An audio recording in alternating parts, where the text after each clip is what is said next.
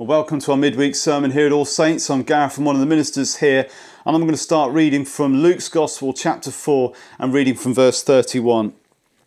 And it says, "And Jesus went down to Capernaum, a city of Galilee, and he was teaching them on the Sabbath. And they were astonished at his teaching, for his word possessed authority."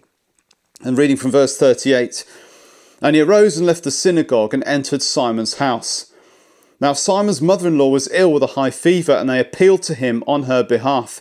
And he stood over her and rebuked the fever, and it left her. And immediately she rose and began to serve them. Now when the sun was setting, all those who had any who were sick with various diseases brought them to him, and he laid his hands on every one of them and healed them. And demons also came out of many, crying, 'You are the Son of God.' But he rebuked them and would not allow them to speak, because they knew that he was the Christ.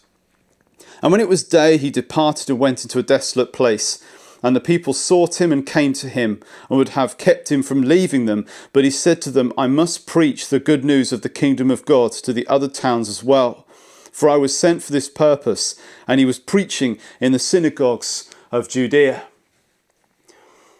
So here's the Lord Jesus demonstrating his authority, and the Lord Jesus out amongst all the people, and they're all coming to him with their various ailments, and he was able to deliver miraculously people from many demons and from illnesses. But today I would like to talk specifically about spiritual fever. In fact, I think it's interesting that in the passage we're looking at today, we're looking at a fever. And in fact, one of the main symptoms of COVID-19 is a high temperature and a fever. A fever typically would mean an abnormally high body temperature, which is often accompanied by shivering and headache, and in some cases delirium. It's a really horrible thing to suffer from.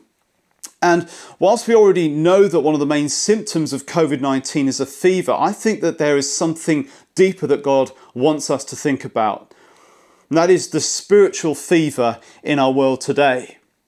I think if ever there was a word to describe the chaos in our world right now, spiritual fever would sum it up very well, with all the things that we're going on around us, all the injustice and the sinfulness in our world that can make us burn with anger at the injustice, whilst at the same time shuddering at the cold hatred that we see in our world. And then there's the delirium, the restlessness of our soul, that longing for true peace and not being able to find it. In fact, there is this brokenness and sickness of the heart that the prophet Jeremiah says of that the heart is deceitful and desperately sick. And in the reading we had read just now, the disciple Peter's mother-in-law, when Jesus came to visit, she was suffering from a fever. And actually the town of Capernaum was situated in the low marshy district that surrounded the northern part of the Sea of Galilee. So that's near where the river Jordan ran into it. So there was a lot of malaria and illness about. And Peter's mother-in-law, she was very ill and in great discomfort without any of the kind of medicine that we have available today. And she was very weak and afflicted. And in her moment of great need, Jesus was there to heal her. And we have a much greater Saviour than any of the trials and fears that we may face. And the disciples, they went and told Jesus about Peter's mother-in-law's fever so that he could come to heal her. And so also we should come to God in prayer and ask him to bring healing and deliverance. You know, we must not forget that Christ has all the authority in heaven and on earth. As we saw in verse 32, it says that they were astonished at his teaching, for his word possessed authority. And this same authority in Jesus' teaching is also seen when he casts out the demons in the synagogue. That first moment earlier on in chapter 4 when he cast the demon out in the synagogue. In fact, the Greek word epitomeo is used several times in Luke 4, and in particular in relation to healing Peter's mother-in-law. It means to command or rebuke. And Jesus rebuked the fever in a similar way to how he rebuked the demons. This wasn't so much an exorcism of a demon, but rather Jesus taking authority over the sickness and casting it out and driving it out of her.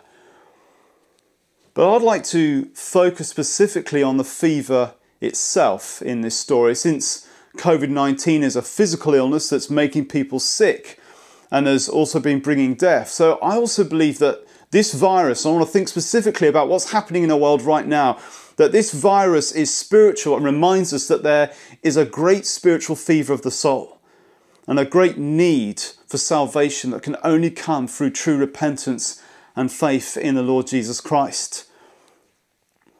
So firstly, let's just think about what we can learn from this fever and in this story. And firstly, we can see that spiritual fevers are common.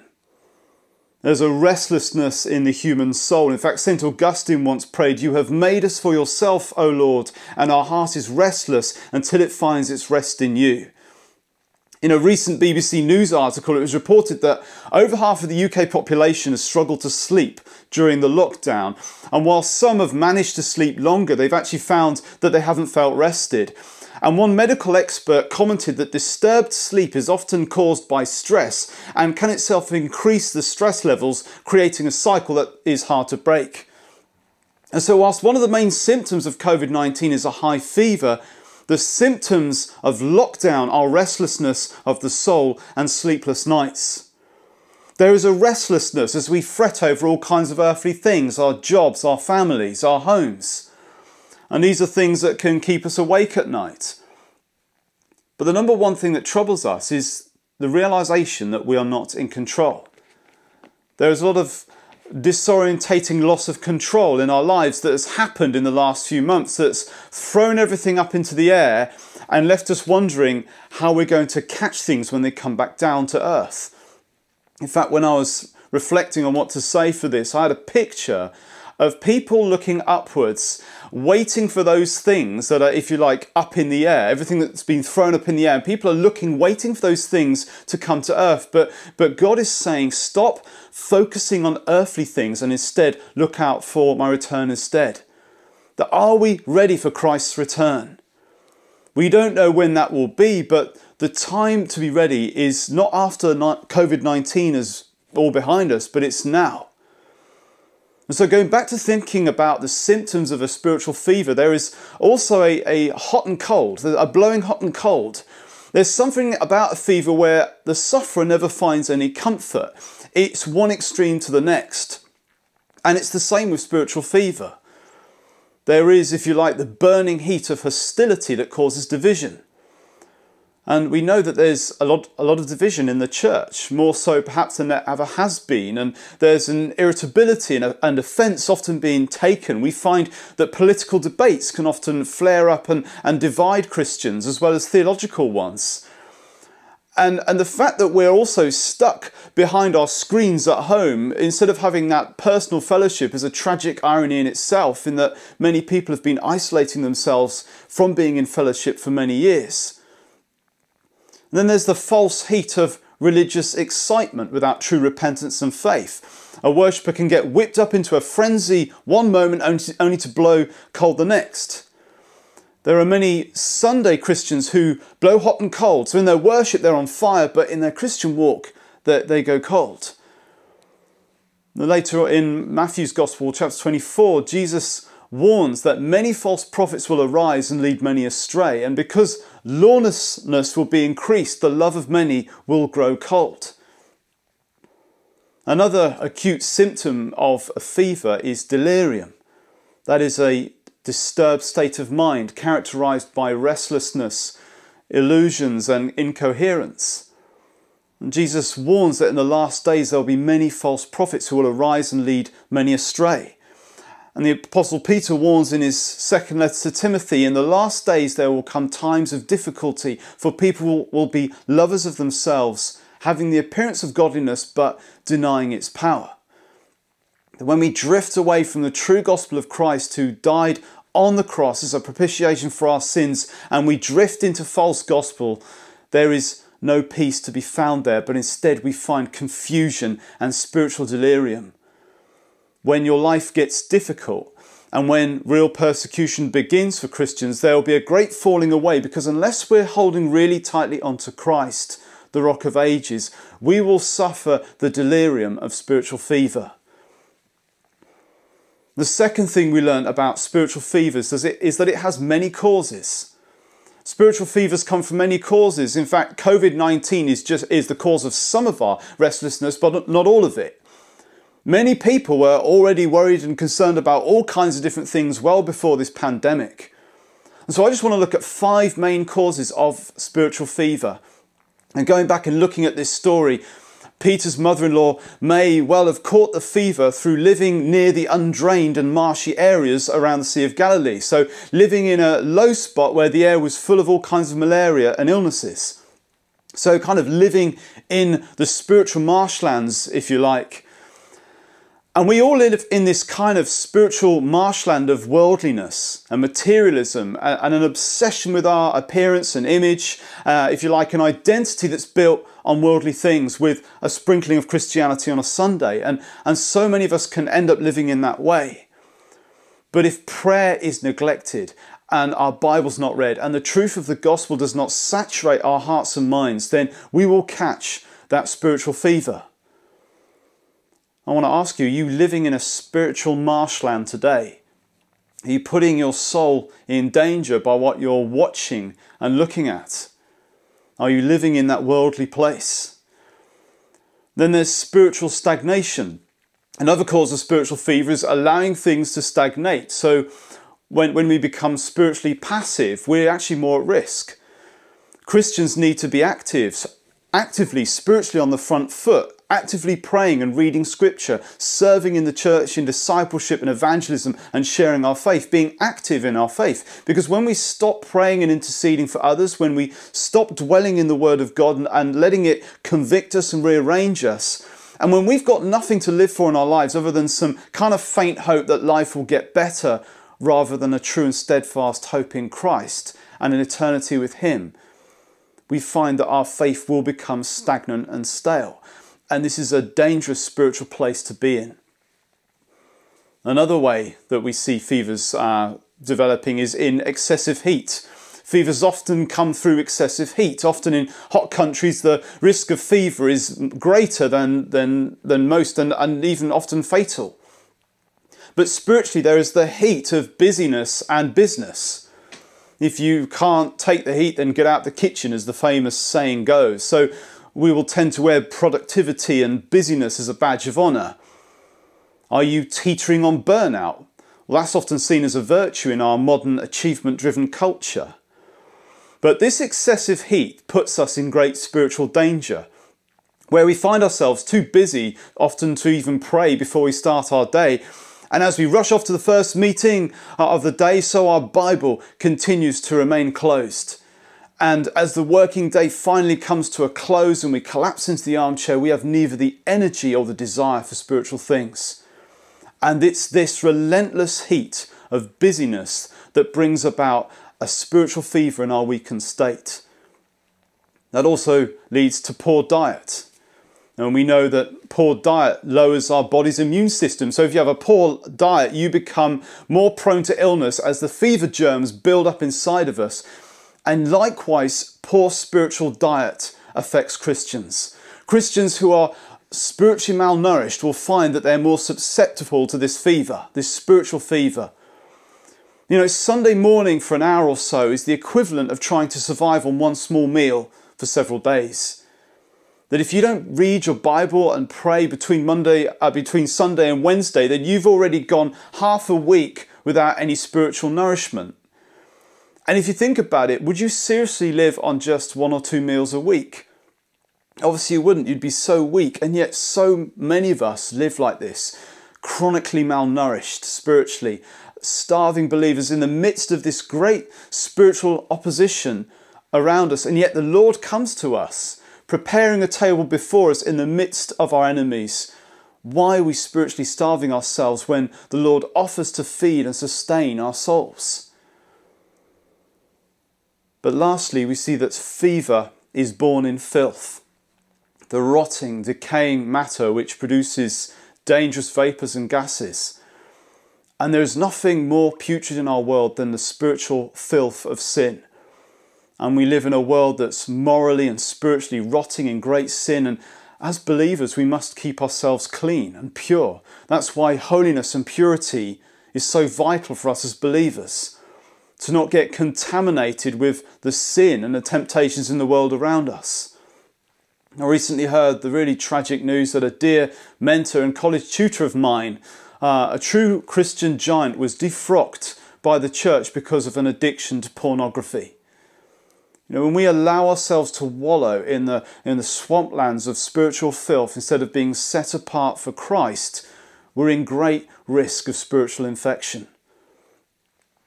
The third thing that we learn about spiritual fever is that it incapacitates us. And we look at Peter's mother-in-law. There she is, bedridden and incapacitated with the fever. She's unable to move, get up and serve her household and do all the usual chores and enjoy being around her family. And when we have a fever, it puts us completely out of action. It wipes us out. We have no strength or even the will to do anything as we lie there helplessly, just suffering. Our whole system is out of gear and we feel weak, washed out and delirious. In fact, I even kind of had a picture in mind of a guitar that's completely out of tune. It's that kind of completely out of kilter. And it's the same with our spiritual fever. When our soul has the fever of unbelief, fear and anxiety, we are spiritually incapacitated. We find it hard to pray and trust in the promises of God. And like a person lying in their bed unable to get up, so hope has deserted us and we just can't see a way back up again. The person who's ill has lost their smile and good humour, and instead they lie there in weakness and pain and sadness. When the spiritual fever takes hold of us, likewise, we lose all the joy of our salvation. We lose the hope and we start to despair. And where there was once a deep peace, now we've become fretful and restless. And likewise, I believe that COVID-19 is a spiritual affliction. And for all the different ways that this virus is bringing illness and death, I think one of the main ways that this virus is harming the body is in the body of Christ, the church. We're currently unable to meet together physically, to sing praises to God, to take communion together, to sit together under the preached word of God and the gospel proclaimed and have that fellowship and community together. Meanwhile, the Satanists and the witches, they're all gathering to perform their cults whilst the churches are empty and there is no public sung worship and there is no taking of Holy Communion and no public proclamation of the gospel. It really is that serious. It's really that bad. It's as if a great spiritual fever has fallen on our nation and we long for the cure. That is why as Christians we need to pray and cry out to God that this is serious. Because lastly, the one thing we learn from this story is that only Jesus Christ can cure this fever. He's the only one who can cure this spiritual fever. And it says in verse 38 that they appealed to Jesus on their behalf. And I just feel challenged today. Are we praying through this pandemic? Are we appealing to the Lord to take away this virus because we believe that He can do it? Are we, like the people around Jesus, asking Him into that situation to heal Peter's mother-in-law, knowing that He's fully able to do it and just anticipating the miracle that was about to happen? I believe that we must appeal to the Lord for our nation and our world. It's time to fast and pray. I don't believe that nationally the church we're praying as much as we need to. We need to come together and pray, Heavenly Father, please deliver us from this virus. May we gather again to worship You together, take the bread and wine together, worship and hear the gospel proclaimed. In verse 43, Jesus said to them, I must proclaim the good news of the kingdom of God.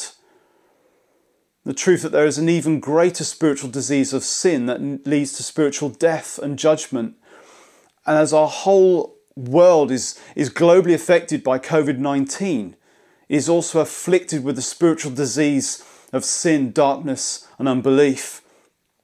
And so many people tragically are living under that great shadow of trouble, fear and a depression of spirit, a hopelessness that the unbeliever lives with, always living in the fear of man and death. But the good news is that Christ came to die on the cross. He bore all our sin and was punished in our place so that through faith we could be forgiven and redeemed. As it says in Ephesians, being once dead in our trespasses and sins, we're made alive in Christ. And going back to Luke chapter 4, it says in verse 39 that Jesus stood over her and rebuked the fever and it left her and immediately she rose and began to serve them. We see Jesus standing over her with concern and compassion, but also with complete power and authority. And in the same way, God watches over us, His people. The psalmist says that He who watches over you will not slumber. And as soon as Jesus rebuked the fever, it left her, and immediately she rose and began to serve them. The power and authority of Christ is seen by the casting out of the fever and the immediate strength and healing that came to her in that very moment. Only Christ can deliver us from COVID-19 and bring salvation and deliverance to our nation and world. And I believe that we as Christians need to appeal to God on the church's behalf. All the social distancing and a man-made vaccine is not going to deliver us. Only the same power and authority that rebuked the demons and that fever is going to save us. We have to cry to him today, Lord Jesus, help us. Forgive us. Forgive us our passivity and our unbelief and deliver us from this terrible virus. A word which keeps coming back to me time and again in this pandemic is that of 2 Chronicles 7, where God says, when I shut up the heavens so that there is no rain, or command the locusts to devour the land, or send pestilence among my people. If my people who are called by my name humble themselves and pray and seek my face and turn from their wicked ways, then I will hear from heaven, I will forgive their sin and I'll heal their land. Now my eyes will be open and my ears attentive to the prayer that is made in this place. That only God can help us, and now is the time to turn to him, to humble ourselves, to seek his presence. And if you don't know the Lord Jesus Christ as your Lord and Saviour today, repent and believe. That means literally turning away from a worldly, godless way of living and put your faith fully in the Lord Jesus Christ. Call on him for salvation in the day of trouble. I just want to close in prayer. If you're not a Christian today, I just want to invite you just to bow your head and just to welcome the Lord Jesus into your life. Just to say, Father, I'm sorry for those things I've done wrong. But Lord Jesus, thank you that you died for me on that cross. And I thank you that you took my sin on yourself. Please come into my life and fill me with your Holy Spirit.